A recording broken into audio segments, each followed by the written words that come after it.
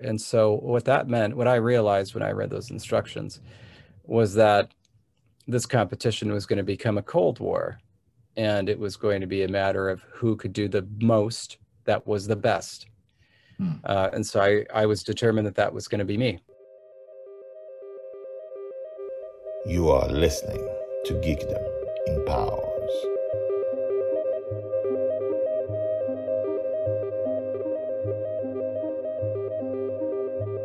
Welcome back, everyone. My name is Guy Hasson, and this is Geekdom Empowers, the podcast that highlights the things that are less highlighted in the geek world. The people, the creators, the geeks, the fans, everything. Today, our guest is David Peterson, who invents languages for a living. He invented Dothraki and Valerian for a little TV show called Game of Thrones, moved on to Defiance, and from there on to a score of other languages and other TV shows. The list on Wikipedia includes Dominion, The 100, Penny Dreadful, The Shannara Chronicles, Into the Badlands, The Witcher, and Shadow and Bone. Our conversation goes deep. We explore how language works, where it comes from, how we learn languages, how the gorillas that use sign language see language differently from us. And we also get to talk about Game of Thrones, how he got the job, which is a pretty impressive story, working with actors and teaching them how to pronounce all the languages, how he teaches them to say the words, and so many things. This is a fascinating conversation. I hope you enjoyed as much as I did. So, can you talk a little bit about how you got here, your path to where you are today? Sure, yeah. So I became interested in language very, very late. I became interested in language kind of all of a sudden when I was 17 years old. Uh, Before that, I didn't really have any interest. And so I started studying languages on my own. I started studying French and Latin on my own. And then I took German in high school in addition to AP Spanish. And when I got to Berkeley for university, I discovered that there were a lot of language course offerings. So while I was there, I took Arabic, I took Russian, I took French formally, I took Middle Egyptian hieroglyphs, and I also was able to take a student-taught class on Esperanto, which introduced me to the concept of created languages. Oh, And I found it, let me stop you there for a second. You took all of yeah. those simultaneously? No, I think the only ones that I took simultaneously were Arabic, Russian, and Esperanto. Otherwise, it was just like a single semester of Arabic one semester, and then a semester of French one semester, and then Middle Egyptian one semester. So only three simultaneously. Doesn't it mess Uh, with your mind because they have very different mentalities and grammars? no, they all No? have a no, they all have a different space in my brain. Okay. So yeah, so it was really no big deal. Um, yeah. So I was fine with that, but one reason I stopped taking as many languages, which was a shame, I should have taken more, but I discovered linguistics. My mother thought that I would really enjoy formal linguistics, so I took a course, and I really really liked it. Yeah. And during that first linguistics course, I came up with the idea of creating my own language, just for fun, not for international communication like Esperanto. And that was really it. The moment I came up with the idea, the moment I kind of gave myself license to be able to do it, I started immediately. I started creating my first language in my notebook, and then How old were you then? 19, 19. Okay. Yeah, and then I just kept up with it while it continued to be fun, and so it's been 21 years now. Wow. So, um, do you know the book, The Languages of Power? It's a science fiction book written by Jack Vance. By Jack Vance, indeed. Yeah. Yeah, I've read it. Basically it assumes that if you know so many 70 languages, then you can you can create new ideas that people with fewer languages don't really have, and you can use that to manipulate society. Yeah, it is science fiction and nothing more. The entire premise of the languages of Pow is ridiculous, but it it makes for a nice book, I think. Okay. And did you know anyone else at the time who is interested in kind of the same thing? I came to meet people online, and I met, I think, two others in person. That was kind of something while I was there at Berkeley. That was really cool. But but mostly, no, I just found people online. And even then, it took a while. It wasn't knowledge about, created languages and stuff like that wasn't as widespread back then. So so it took me like 6 months to even find somebody who had heard of it online. But then I found an entire community, and after a rocky introduction, I came to really value and appreciate what they had done over the years, and I learned a lot from them. I think I became the language creator I am today because of my interactions with that first Conlang community, learning how they do what they do, and learning how I could be a lot better from what I was. Yeah. So where were they at when you came? Like, how much have they gone through? Did we already have people who spoke Klingon and stuff like that, or was it? Well, Or these weren't people who were interested in learning other created languages. These were people that were creating their own.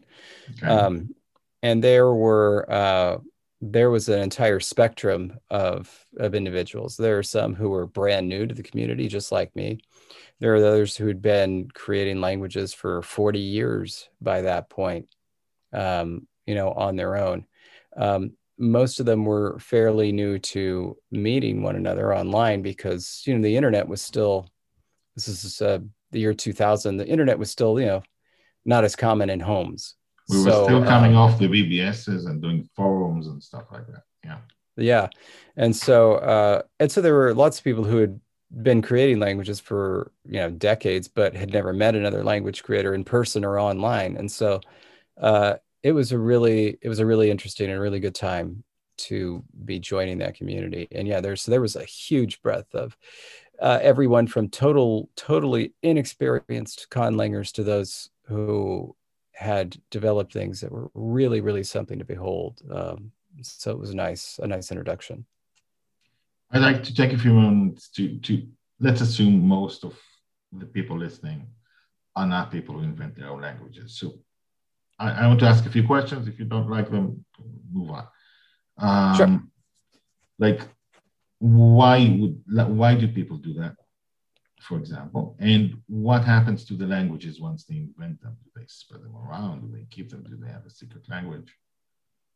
It's different for different people. I mean, most of the easiest answer is that they create languages because they enjoy them. There's still and they enjoy doing it. There's still some people that create languages with hopes that it will dethrone Esperanto and be the great language that everybody has to learn. But there are fewer of those than there are people who do it simply for the joy of it. Um, and then in terms of what they do with the language, it really depends. There are some people that learn their own languages to fluency, um, and you know, completely become completely fluent, whether it's for journaling or for using with themselves or using with a close friend. Some people do that. Many have a project in mind. Either it's a book that has a fictional people that need to speak a language, or maybe they have a comic like a web comic or a pen and paper comic. Some use it for artwork. Others, you know, others have hopes that friends will learn it, and then friends don't because friends are lazy and it takes a long time to learn a language. Others just put together grammars for the joy of it, share it with other language creators. That was certainly what I did at the beginning. I put them together. Because I really, really loved it, and I put them up on a website so that others could look at them and see if they liked them as well. And I enjoyed interacting with them that way. I still do. I like looking at what people come up with and looking at the grammars that they put together. Did you get in all your years any insight about how language was formed? Because most of the languages we, you know, the old languages, the languages we speak, probably happened by, natural steps, right? Someone needs the words for apple, someone needs to put sentences together, and slowly something becomes a language. Is there any insight from the way you create languages about how languages are probably created? Oh yeah, I think that, I mean, you actually had a very good description of it, but it's like if learning about both, studying linguistics, creating languages, and studying the etymological history of languages, studying Pidgin and Creole languages, has illustrated the fact that really what languages are is nothing more than linguistic analogy, really. You start with one thing, compare it to something else, make a bit of a metaphorical extension, see if people pick up on it. If they do, it spreads and gets shared. Um, there's actually very little invention per se that is just creating something that's brand new. Rather, what it is most of the time is taking what's already there and figuring out new domains of experience that it can be applied to, both in terms of the lexicon and in terms of grammar. Um, and this is what you see in language after language. Most of the time, it's not as if there is a special form or grammatical form that has one purpose and one purpose only. Instead, it has a basic purpose, and then it's extended to other similar purposes, right? And extended in ways that make sense within the context of the language, and is and in a way that's potentially learnable by other human beings, because if it weren't learnable, then it wouldn't spread, you know? And so when it comes to creating a language, I lean into that more than anything else. Many beginning language creators think, well, here's a form, I must create something new. Here's a word, I must create it brand new. And it's like, most of the time, we're not doing that. I mean, there's got to be something to start with. So there is going to be invention, right? There has to be. But that should be the last resort, the absolute last resort, if what you're trying to get at is something human, something that's new and unique, but plausibly human. Instead, you got to do it the way that we do it, which is just natural and gradual extension, using what we have to make something new. So, getting the babies who basically absorb language very quickly, would they absorb any kind of language that makes sense? Since what you say basically is it just has to make sense within its own rules, right? Yeah. Yeah, and they would. So it doesn't matter if it was a created language or a natural language. But I have a 5.5-year-old right now, so I've witnessed this up close. And this may sound a bit controversial, but really, what babies do, it's nothing very remarkable, because they have tons of time, well, like more than enough time than they would need, and make so many mistakes. Like they make leaps of logic that are very interesting and often quite wrong, and it takes a long time for them to unlearn them. Eventually they do, and sometimes they don't, and language will gradually change. But I mean, it's actually a very slow process, comparatively speaking. Very slow, very haphazard. And there are some things that where it's like a baby will, or a toddler will apply their logic that won't necessarily work for a language, or for the language that they're learning. And that will hold for some time. And it's interesting. They're there's this idea of universal grammar. There's some basic grammar in everybody's head, and I think that's totally false. But but every so often, it's like you'll see that they have hit upon a pattern that makes sense to them, and they really have a hard time letting it go. So, for example, my daughter thought that it made much more sense to put modifiers after the noun and say like the car gray, um, just because she thought that's in her head. She thought this is how it makes sense. You talk about whatever the thing is and then some characteristic about it. She thought that made more sense than the other way. And so she would do that for a long time and still does it every so often. Just flips the order of the noun and the adjective. She's a complete monolingual English speaker. It's not influenced from some other language. It was just her idea. And it'll take her a bit to let go of that. She probably won't be doing that in another year or so. So yeah, it's very interesting, but I don't know. I don't I don't hold the idea that it's some miracle. No, I wasn't going for a miracle. I was going, do we have Yeah. pathways already ready that grammar just fits into it? Or do we learn the grammar from any kind of grammar Yeah. as long as it makes sense? I think that it probably is learned in conjunction with our ability to reason and analogize generally, you know, looking at like the type of thing with, babies' toys where it's like you have a bunch of different blocks that have specific shapes and you need to figure out which shape goes in which hole.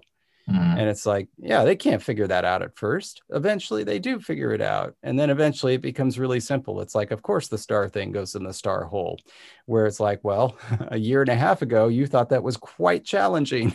But it's like, it's kind of the same thing. I don't know. I see it as the same progression, really. I Yeah. mean, certainly our brains are such that, and just kind of the way that natural evolution works, the more humans come along, it's like it is better prepared to do that level of analogy. I am not necessarily convinced that it is unique, um, that there's anything unique about language in there. uh, there might be, not just because it's made things easier over the years, but I don't know, a dedicated center that's just for language, for nothing else. I sincerely doubt it. Okay. I just had this thought because of what you said. Do we know anything about the way animals who can speak, like, we can teach some monkeys to speak, um, to use language? Um, are they very different from us? Well, it depends, if you're asking that of a linguist, or if you're asking that of, like, an evolutionary biologist, because I I'm know sure the I'm asking evolution. about the linguistic side of it. Yeah, they're crucially different. They're crucially different. Yeah. um it's like, and some of it is a difference of quality, and another is a difference of quantity. We're just able to store a lot more information in our brains that we can access, linguistically, than any animal can. And then also, it's just kind of, I guess, the elasticity, the that ability to analogize linguistically, to treat linguistic objects, for lack of a better term, to treat them the same way one would a physical object. That seems to be the real block, because it's like, even with the gorillas who use sign language, a lot of what they're doing is much more haphazard, than even a 6-year-old would do. It's like they're learning a certain number of signs that they get, right? A limited number, but they're learning a certain Hmm. number, and they're able to kind of put them together, but put them together in really random ways. Often, a lot of like the gorilla sign language results are cherry picked, whereas if you look at a lot of what their lexicon is, they're saying things like, like me banana, now banana, banana, eat me, now banana, eat B. You give banana, banana, and so on. It's just like you can see the idea there, and they're using the signs, but they're not making that next step, and they just can't at this stage. Who knows? Animals keep evolving. Maybe they'll get there, but they're just not at the level that humans are. Okay. Did you learn anything else about language from your daughter as she grew up, like in the first few years? Oh, there's so many interesting and fascinating things. Just ways that she has extended the meaning of words that make enough sense, but we just don't happen to do. And that's kind of like within the normal range of human variation. Like she uses the word spicy to refer to anything that she doesn't really like the taste of. So like her she just graduated from little kid toothpaste to adult toothpaste, with the primary difference being that they're kind of assuming with the little kid toothpaste they're probably going to swallow it, so it's not that harmful or Mm-hmm. right. Whereas adult toothpaste, you're really not supposed to swallow it, so she refers to it as spicy toothpaste. It's not really spicy. She just knows she's not supposed to eat it. Um, she refers to situations as spicy, like dangerous situations are spicy. And so it's like, it's really cute. It's nothing like that a human wouldn't do. It's just something we don't necessarily. Um, one of the most fascinating things I ever saw was actually my little sister. When she was young, she did something that human beings are not supposed to be able to do, but clearly she did it, and others do it all the time, which is contract in places where you're not supposed to contract in English. So in other words, you could say he is going to the store or he's going to the store, uh, but you should be able to say, I don't know who he's. That should be impossible. You should only be able to say, I don't know who he is. But that's exactly what she did. We were playing with a little stuffed animal, and I was hiding it. And so I was saying, where is he? Where did your stuffed animal go? And she said, I don't know where he's. And I was like, oh my. That was supposed to be impossible. That was supposed to be something that a mistake no child would ever make. There's a lot of research that's actually banking on the fact that no child would ever make that mistake. Um, with the whole innateness and universal grammar hypotheses, but it's like, no, they do. They do. Maybe not as commonly, but they do. Makes sense. You have to Yeah. unlearn it rather than learn it. Yeah, Yep. Yep. Exactly. makes sense. So we got off on tangents, but they're really fun. Yeah. Yeah. So once you found the community, how did you move on from there? How things continue? Well, I finished my BA in linguistics and went on to graduate school in linguistics, and I continued creating languages the entire time, and got better and better. I learned a lot, actually. There were a couple of key classes I took from Farrell Ackerman in graduate school that really helped me get better as a language creator. Yeah, that wasn't the intent of those classes, but that was the upshot. Um, and then at that point, my wife had decided she didn't want to complete graduate school, which I understood because I wasn't keen on being in there in the first place. And Mm-hmm. so when we left, I found a job teaching English at the community college, just freshman composition. And I did that for 2 years. I continued to create languages, of course, and enjoy it. But the job was not what I hoped for. I made about $19,000 a year and worked about 90 hours a week. So that wasn't ideal. Um, so then I quit for a while. My wife began working as a wedding planner, and I worked on a novel. This was a third one. I finished it. I wasn't happy with it, so I shelved it. And then I was doing nothing for a few months. Um, and then out of the blue, Dan Weiss, the producer of Game of Thrones, contacted the Language Creation Society looking for somebody to create Dothraki. Oh, Um, I thought yeah, there would it be was like steps in between. nope, No? none, absolutely none. It came out of the blue. There was nothing that anybody did. It was just one day it was not a thing, and the next day it was a thing.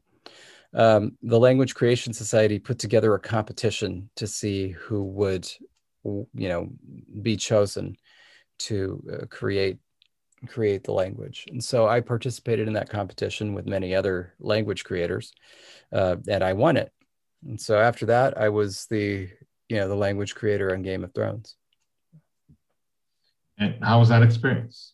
Like, what did they want from you? Did they say we Uh, the want com- these sentences, or do you want to invent the language first? Or the competition was very poorly designed, and quite brutal, uh, because they did ask for specific things. However, there was no upper limit on the amount of material that you could provide. Um, and not only by amount but quality, the what you could do. And so what that meant, what I realized when I read those instructions, was that this competition was going to become a cold war, and it was going to be a matter of who could do the most that was the best. And so I was determined that that was going to be me. So it was like the first half of the competition was only about 2 weeks, maybe 2.5 weeks. And I put together 180 pages of material, which oh, was it was a good chunk of the Dothraki language, grammar, and dictionary, plus a whole bunch of translated material and extra material. Um, then I moved on to the finals. And then so for the finals, we had about another 2 weeks. I increased the amount of material I had to over 300 pages of material. Um, and that was a lot. As the most work I'd ever done in that amount of time. I did you think get any notes from above, or did they just say nice and move on? uh, there were some notes from the first round that I responded to, because the first round was judged by other language creators, and I used those, and it was very valuable. Um, the second round was going to be judged by the producers, so my goal was to produce as much material that was as high quality as I could make it. I was as linguistically dense as possible, so that essentially that they would feel bad not giving me the job. Um, Hmm. and then I gave them a little one pager that said some things that, you know, they would find impressive, but that were technically meaningless. Like I wrote down what the longest word in Dothraki is, didn't mean anything. And then said that the Dothraki had a bunch of words for horse and carry and pull and things like that, but didn't have a word for please. Um, and so that was just one page, really easy to read. So I had that plus 300 pages of material. And then plus, of course, I also had the audio recording so they could hear what it sounded like, which was important. But that I was fairly confident about. Um, and so, yeah, I put all that together, sent it off, and I won it. And did you base it on? Did you have knowledge of Game of Thrones, or did you just say I this had is the the language? Yeah. I had the books. My wife had the books. And so what I was able to do was go through all of the Daenerys chapters and find all the words of Dothraki and put them together. So yeah, the everything I created was based on that. There were only about, I think there were 56 words total. Most of them were names, and then there were like 3 or 4 sentences. And so I was able to analyze those grammatically and make sure that the grammar I created fit with all of that. I incorporated all of his words, and used the phonological shape of those words to help determine the phonological character of the language. And so I did that. Um, and yeah, I just built and built and built, And and did kept it on doing it. become a living thing? Like once they took uh, the documents you created and used them, was there like feedback? Did they come within you? You know, for this episode we need this. For this episode we need that. Yeah, I essentially continued to work as a translator on the show. So they just told me what needed to be translated, and I translated it. All right. And how long did you work for them? Uh, 10 years. Well, and along the way came other opportunities, right? Yeah, pretty much as soon as Game of Thrones aired, it wasn't long after that that the next opportunity came along. Game of Thrones really had a big cultural impact, and so it wasn't just me; it was everybody that worked on the show. Um, and they were being hired to do other stuff. Um, and so yeah, I think the first one was a movie called Noah that I wanted to be sure somebody else got that job because it wouldn't have been fair if I took all of them. So I ran the competition for the movie Noah and got that job for somebody else named Bill Weldon. Unfortunately, the created language elements were cut from the film, which was a real bummer. But he did get paid, so that was good. Um, and then, yeah, after that, the next show was Defiance on Sci-Fi, which to date is still my favorite project. It's an It amazing had a few experience. languages, had a few, yeah. Yeah, I created 4 full languages for that, 4 writing systems. I visited the set multiple times. Had knew all of the cast and worked with them. I knew a lot of the writers. I knew the art department. That was a really wonderful experience, and what I had been hoping for from Game of Thrones that I really didn't get. That it was just remote and I barely met anybody. Hmm. How do actors learn the language? Like, they have to sound real when they say it. And, I have an accent. I have to think about, can you understand what I'm saying? As I speak, it makes it harder if you don't speak your own language or if you're self-aware. I mean, self-conscious of Yeah. not being completely true. So how do you get them over that? Well, I mean, I just record every single line and they just listen and repeat. For the most part, they do a pretty good job, you know? Like, so they don't, there's not really a learning process. It's just like, you know, I, I take every single line they're gonna do, like, "Gifinos iernesi" is one line that for Drogo, right? It's like, how do you know? And so it's like, I give them line as I think it should be said, in real time, "Gifinos iernesi," and then I slow it down and say, "Gifinosi iernesi," right? And then I give them that, and then they just work with it because everybody can get MP3s on their phone. Sure. So I think the hardest thing in learning a language you don't know and you don't really want to speak it and you don't have enough time is the stresses. Where do you put the stresses? yeah, Because I know I'm trying to learn French and I don't know. I'm at the stage where I don't know. I know where I would put this if it was English, but they put it somewhere else. French is easy. Just throw it at the end. Okay. So, but yeah, like when I'm able to slow it down like that, they hear it pretty clearly. And then of course there's also the visual because I give them the written lines and break it down syllable by syllable and put in all caps where the main stress is supposed to be, or at least where the higher pitch is supposed to be if there's multiple throughout the course of the sentence. It seems to work out okay. Okay.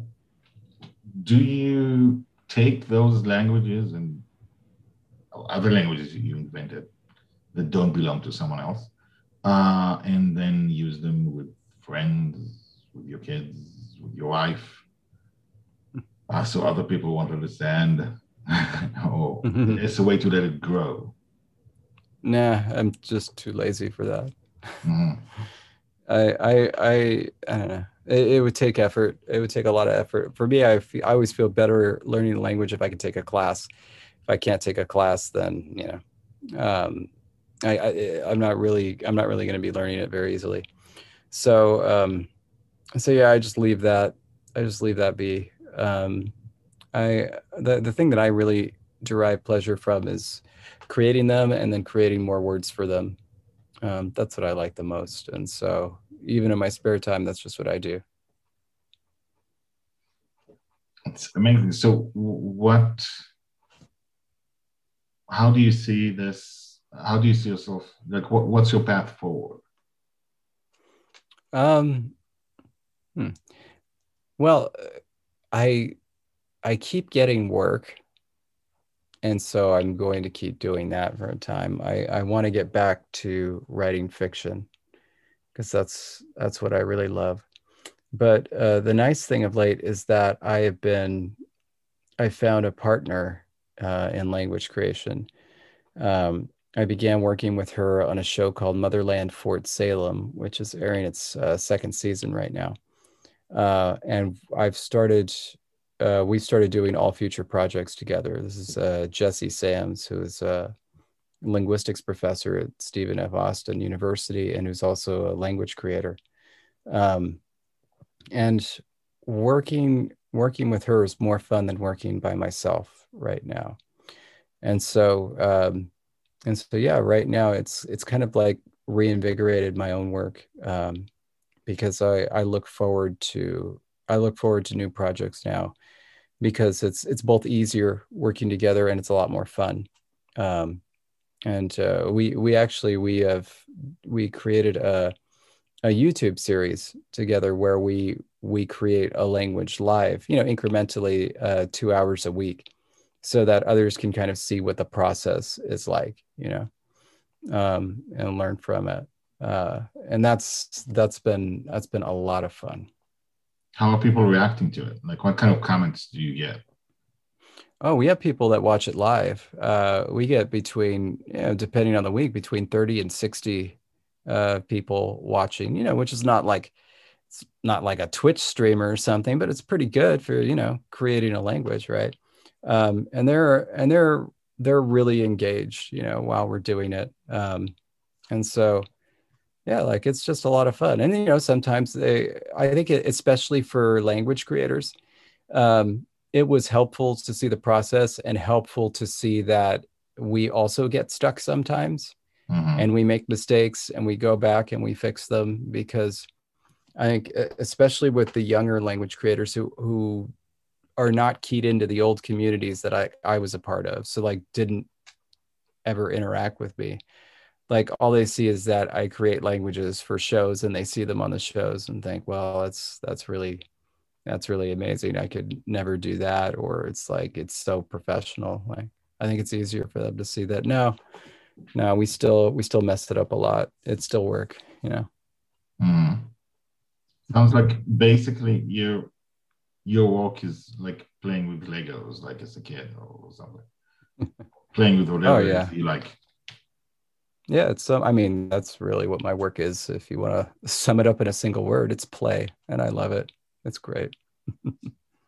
Sounds amazing. Yeah. So thank you very much for coming and talking with us, and it was great. Well, thank you for having me. I was happy to do it. So.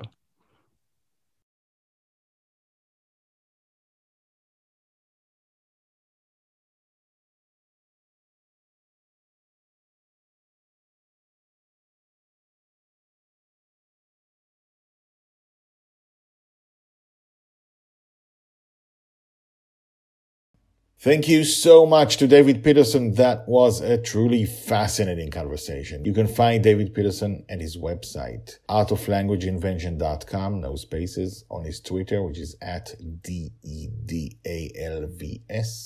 And on YouTube, it's David Peterson. There's tons of fascinating stuff there, so check that out. Plus, you can check out his book, The Art of Language Invention. The links are in the show notes.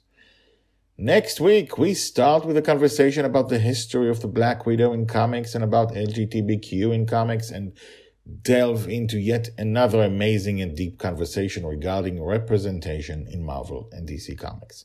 So hit the subscribe button and stick around.